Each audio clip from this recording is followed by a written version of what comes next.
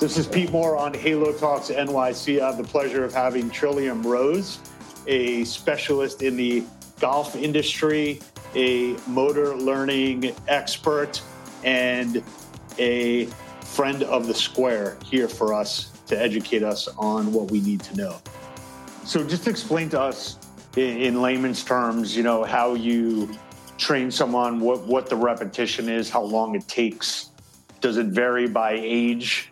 I go skiing with my nephew and it seems like in 30 minutes he knows what he's doing and I'm still, 3 years later and my motor skills just haven't really picked up on that yet. So maybe just the biological component to this. Right. You're asking a really tough question to answer in 2 minutes. All right, take 5. No, just kidding. Well, what would be interesting for people to hear is kind of what applies to them. And I don't exactly know where everybody is, but generally speaking, golf on the spectrum of complexity, the golf swing is a highly complex movement. Mm-hmm. And it's not, it's kind of like throwing a ball. It's pretty complex to throw a ball well. It's not like, reaching and grabbing a glass from the table. Like there's just a lot of things that have to happen. So, or bowling, I'd say, or maybe rowing. But the problem with golf is that the ball is really small and the club face is really small. And so if you're off a little bit, it's going to show. So that being said, you can't do it all at once. You just can't jump in and say, okay, I'm going to take one lesson and I'm going to be there. It's like you have to layer stuff. You have to take steps. You have to kind of not, go one little stitch at a time. And when people understand that and that they've bought into it, that it's more of I'm your coach now. You're going to come and see me a lot and we're not going to do everything at once. Then people have the greatest successes. Got it. So when you look at functional training or you look at fitness as a baseline for someone to actually affect the perfect golf game or enhance their swing, what do you tell people to do? What kind of protocols do you typically follow? Obviously, everyone's, has their own prescription and everyone's body type's different. But what are some of the things that you've been seeing to say, finally people understand that, stretching is important or people see that, doing functional training versus, cycling for their cardio, people are finally starting to get that this is the foundation. 100%. So there's a group called Titleist Performance Institute. It was started by Dave Phillips and Greg Rose. And they basically approached Titleist and said, hey, you guys have put a lot of money into researching the golf ball, a lot of money into researching the club. Why not? Let's talk about the body, what the body can do, because isn't it an important piece of the puzzle? Right. Yeah, obviously, of course. And so all the great strength and fitness trainers in the world have set great groundwork for creating screens. And so Greg and Dave said, hey, let's make a golf screen. So for functional movement, let's check your mobility. Let's check your stability. Let's do the movements for you. Let's screen you to kind of give us a pretty good estimate of what issues you're going to have in your golf swing. Like if you can't do a deep squat, you're probably going to early extend. You're going to stand up a little too early through impact, for example. Multiply that by 20 different things. So I think that really got the conversation started in golf. Now, funny you should say, what do you recommend? I played 9 holes today and I was racing to the tee. I was literally there 1 minute before my tee time. And I'm like, okay, I don't have time to hit balls, but I know I need to stretch and I know I need to get warmed up. So the 2 things, to answer your question directly, the 2 things that are really important in the golf swing would be your glute strength and your hip mobility. If you can get that, you can get your hips going and get your glutes and your rotation from the ground up, you'll be okay. Got it. I watch a fair amount of PGA, and there seems to be a lot of weightlifting going on either before people are playing 18 or after. How is weight training kind of evolved in the golf as a sport versus, 10 or 15 years ago? That didn't seem to be part of the workout. At least I don't think it was, or maybe I wasn't aware of it. I think more are. There's certainly a lot of people that are not working out that are playing well on tour. So I can't say that you have to play, you have to work out. But I do think to prevent injury, to be able to practice longer and harder and make use of more repetitions, it's helpful if you're strong to do that. I've also seen people work out the wrong muscle groups and you don't really need a ton of pec strength, for instance, in golf.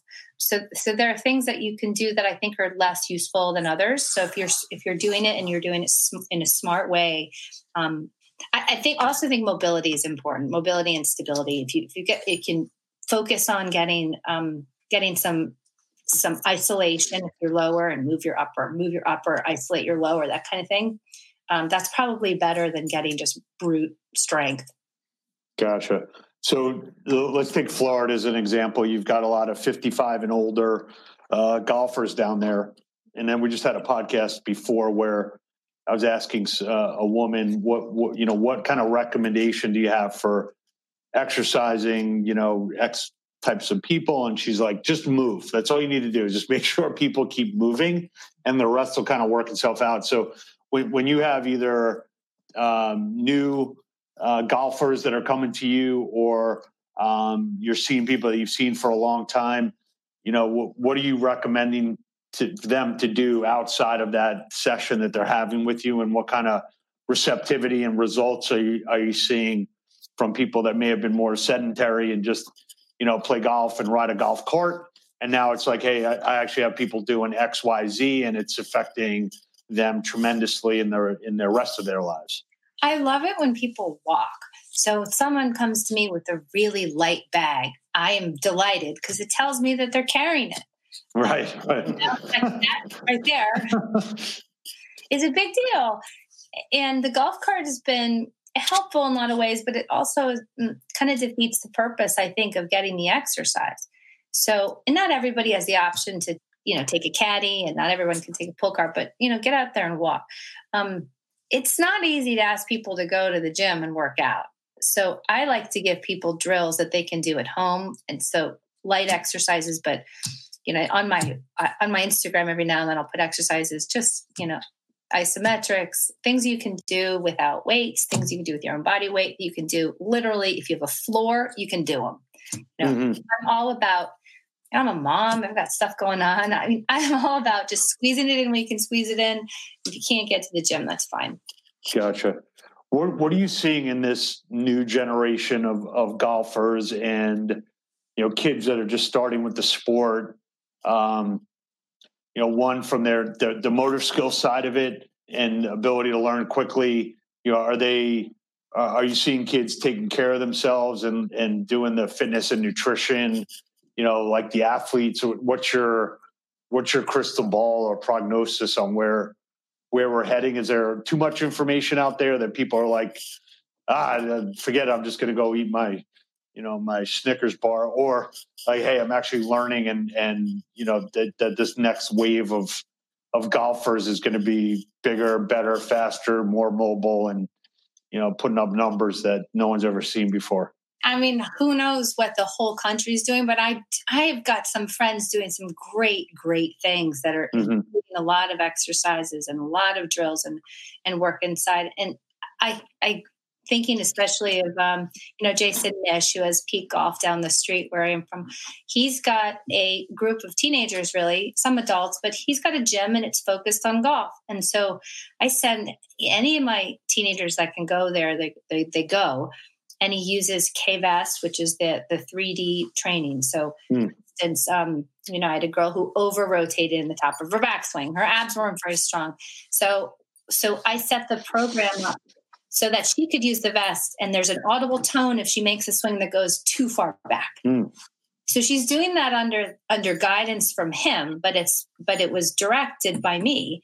And it's all kind of a fitness, but it's under the auspices of, hey, she needs to get stronger in order to do that. Like, I can only do so much. If your body's not strong enough or inflexible or whatever, like, okay, you got to go see someone else. And I think more than ever, good golf coaches are pairing up with fitness professionals and kind of meshing, their conversations. Got it. So as you look to, and obviously we're doing this over a, what is this called? StreamYard or Skype? StreamYard. When you think about the ability to be able to help people remotely, how much have you pushed into that on your own as an instructor? What's your comfort level doing that? And do you feel that it's great that I have the reach, but I don't really have the intimacy of like actually helping someone one-on-one? Because there's talk about telemedicine, and you never have to go to a doctor anymore, and everything can be done online. Where do you feel your comfort level is? Yeah, I can scale who I am in my business, but I'm also like, I don't want to give up the quality control and what I'm really giving someone, which is not just, this isn't just a computer interface. Like the time you spend with me, I can't quantify it, but trust me, like us spending time together is important. Right. I gave a talk on this at the PGA show. I didn't see it. I swear I haven't seen it yet. You wouldn't have. I wouldn't. It wasn't in the room. Go ahead. The coaches, but I really, the topic of it was effective teaching, principles of effective teaching through the internet. Okay. And I spelled out, if you want to have an academy, here's from a motor learning standpoint, the pieces that need to be in place. So there are definitely some hurdles, but it's not impossible to do. It just takes a long time. Now, I personally am in a position where I have a lot of people that I see already face to face, and I don't have the time at the moment to do that. Although I have done some online lessons before. I've been surprised at how positive the feedback's gone, because it's hard. I feel like it's not as good of a lesson if I've not seen ball flight and I don't really have a good interview. Now, however, there are definitely some people doing some good things. Now, let me just speak really specifically on learning and what you need if you're going to go on YouTube, because there's YouTubes everywhere. I put out minute-long videos on my Instagram, and people like that because 1 minute's an appetizer. I have no idea if the person needs it. I'm just putting stuff out there, and hopefully it's like vitamin C. It's like kale. It's not going to hurt anybody. It's only going to help. So, but here's the thing. So if you don't know where your error is, if you don't know what the issue is in your movement pattern, then it's going to be pretty tough for you to be able to figure out how to fix it. So you have to have a good diagnosis. So I think you either have to, wherever you're going to get that done, a coach yourself or whatever. You have to know what you're doing. B, you've got to be able to feel the error, because if you can't feel it, then you don't know when it's happening. And then that leads me into the next, is that you have to be able to feel the correct way. So there are definitely some ways to do that online, but you need a very robust database or library of videos to make it explicitly clear. And then the other thing is, when someone's learning, you want to push so that it's hard as a learner, but not too hard, and also not too easy. And so, you want to be right on that cusp of challenge. So it's challenge. Well, it's very hard to get there on your own, right? So if I'm giving this to you online or giving it to you through an internet, I can still provide you with, here's the progression. You're going to start with this. You're going to do this. You're going to do this. And this is going to be the next thing. It's totally possible. How do you know if you're doing it well on your own? We have to figure out a way to construct some kind of environment that's going to give you feedback, basically. Got it. Have you used any of these functional body mapping software? I know like TRX has you basically do 3 squats, and then it'll tell you all of your different joints and how your movement, and then gives you a terrible score. And then you go see a personal trainer and they sell you a 10-pack.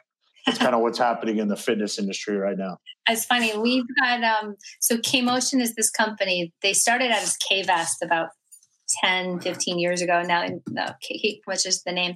So it's a 3D system. It's wearable technology, 4 or 5 sensors. I have the 4 sensor. And you make some swings and it spit out a really great summary. Here's the diagnostic. You're rotating this much. You're over rotating. You're going too fast. You're going too slow. Here's your speeds. Here's your position. Here's your acceleration profiles and whatnot. And so, if you go off of that, you have a pretty good starting point. And then you can also train with it with biofeedback, which is cool. So as far as technology goes, I think that they're the leader in the clubhouse. Got it. Interesting.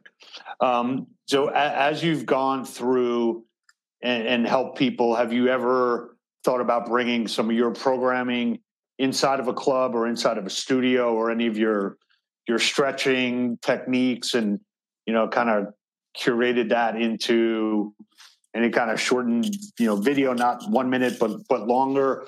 And how do you think about, we have entrepreneurs come in and say, I'm building this big business and this is where I'm going and it's going to be global. And then we have people that say, like what we just had now, said, look, I've got this really awesome wellness resort retreat in Portugal, and that is the extent of what I want to do. And I help the people that come, and it's awesome. And I'm not leaving because I've already kind of won the prize. Yeah. I don't need to expand to get anything because I already have what I want. So how do you think about you as a instructor, as you have your family, you have your priorities, but you have a business. So how do you think about that on your own and say, I'm achieving everything I want to achieve. And you're not necessarily trying to be an entrepreneur that's trying to conquer some golf vertical. Yeah. If that's fair. I get it. So in the winter, I've done these classes in line. I have these cut down golf clubs and I call it a mobility class. And it's basically a golf lesson without a ball, with a cut down club and a molded grip. And so we go through several stretches and exercise that pertain to the various phases of the swing, but then cover some really specific mechanics too. And because the player doesn't have to hit a ball, they don't have that pressure of doing it quickly or, being distracted by the outcome. I've only done that in person, but I've often thought that would be a really great sort of video. I can't imagine myself selling it. I probably would just give it out for free on YouTube. I've been having a lot of fun on Instagram. I've been having a lot of fun just giving stuff away. And, it's an interesting time, I think, because the people that are interested most in that, besides the players, are companies, and companies that want to reach a specific audience through a genuine source. And so, it's just sort of it's been fun for me. That's great. So one thing you just said, which if you can expand on it, because I think it was a great quote, it's not just in golf, it's probably in everything. You just said, don't be distracted by the outcome. Can you talk, where did that come from? Or did you just come up with that? Because it struck me as people get focused on where they think they're going to get to and forgot where they are or what the progress they've made. Yeah, I've used that a lot when we're in the moment and you're hitting, and you picked it up kind of in a more like a life situation. I think that's interesting. I use it often in golf when people are playing, because there's the movement. I get tons of people that are really athletic, that they played. This is actually usually my hardest student. My most difficult clients are the ones that are athletic, that have played high level of a different sport and come over to golf and feel like they can just be an athlete and make it work. So yeah, and they usually can, but the problem is the way you made it work, the movement you made may cause issues down the road. And so I'll say, okay, we've got to put a net in front of you, so you're not trying to hit a shot, because I need you to feel something. And I feel like you're diagnosing my first instruction lesson that would be with you, as I try and do a slap shot from the left wing into the net. And you're like, look, we're not putting a ball down. You're missing the point of this. Yeah, you don't get a ball. Thank you. Thank you for exposing me. Keep going on a no-names basis. Not mentioned anybody. But you get the idea. And I think, yeah, sure. Yeah. And I think there's, looking at it from your point, or I guess how you pick that up, what about how you're going? What about the quality of what you're doing? Or what about being present? What about, I feel like my memory is pretty good, but it's exceptionally good because I'm so focused on what I'm doing when I'm doing it. And I think that's what's been my, kind of my biggest strength, is just being able to connect with people because I'm completely focused and undivided. That's amazing. That's going to be my takeaway for the day, I think, because we've been doing a lot of podcasts, and that's the one that struck me as the quote that I'm gonna think about and dissect and focus on myself. So as you look at exercise in general and where, obviously we've got food companies out there putting more ingredients and we have no idea what's really in them. And you've got childhood obesity and diabetes and, all these factors and misinformation. How do you view the future, and what else do you think we need to do from an education standpoint or from an accessibility standpoint, or should we be subsidizing people getting on a golf course and into a basketball court? Or what are some of the things that you see either from a policy standpoint or from, just locally that you're like, I wish this would be happening, or this is happening and I'm excited about it? I keep hearing the word wellness. I think wellness it's like the word of the decade, I hope. More people are talking about wellness and more people are thinking it, more wellness programs are tacked on to hotels and that kind of thing. So it's now not as nutty, crunchy to be healthy. Right. And that's great. I mean, wasn't like sitting down. Everyone realizes, wow, sitting down is so terrible for you. Now we need to be standing up. So that's common knowledge now. Yeah, that's good. The stand-up desk industry definitely had a big lift, and we've got stand-up desks here all the time. So everyone's standing up. We're heading in the right direction. Yeah. As far as food goes, it's a double-edged sword, though, because every time someone wants to find something, go online, you can find whatever you're looking for. Sure. Even as a parent, it's like, well, what do I want to hear? I'll just type around until I find it. Until you find what you want to hear. Exactly. Like a little worried that we, that the industry leaders need to stay strong and stay real and stay tuned in and plugged in, and hopefully their audiences realize that they're genuine. That sounds great. Well, it was a pleasure talking to you. Thanks for educating us on the golf sector and motor learning, and giving me some good quotes for the rest of our network and for us to think about whether they're playing golf or whether they're absorbing the moment that they're in, and the outcome will be the outcome if you put in the focus and the time. So thank you, Trillium. Pleasure. Thanks so much. Thank you. All right. Have a great one. Appreciate it. Bye. This is Pete Moore. As you know, I am a big believer in personal development. I got a time-saving opportunity here for you, recommending Dan Millman's 4 Purposes of Life. Go to audible.com/Halo Talks. You want to register there, get a free audiobook. It's $14.95 a month thereafter, giving you things that I do to make myself better, and hopefully it makes you better. Go Halo. Let's play to win.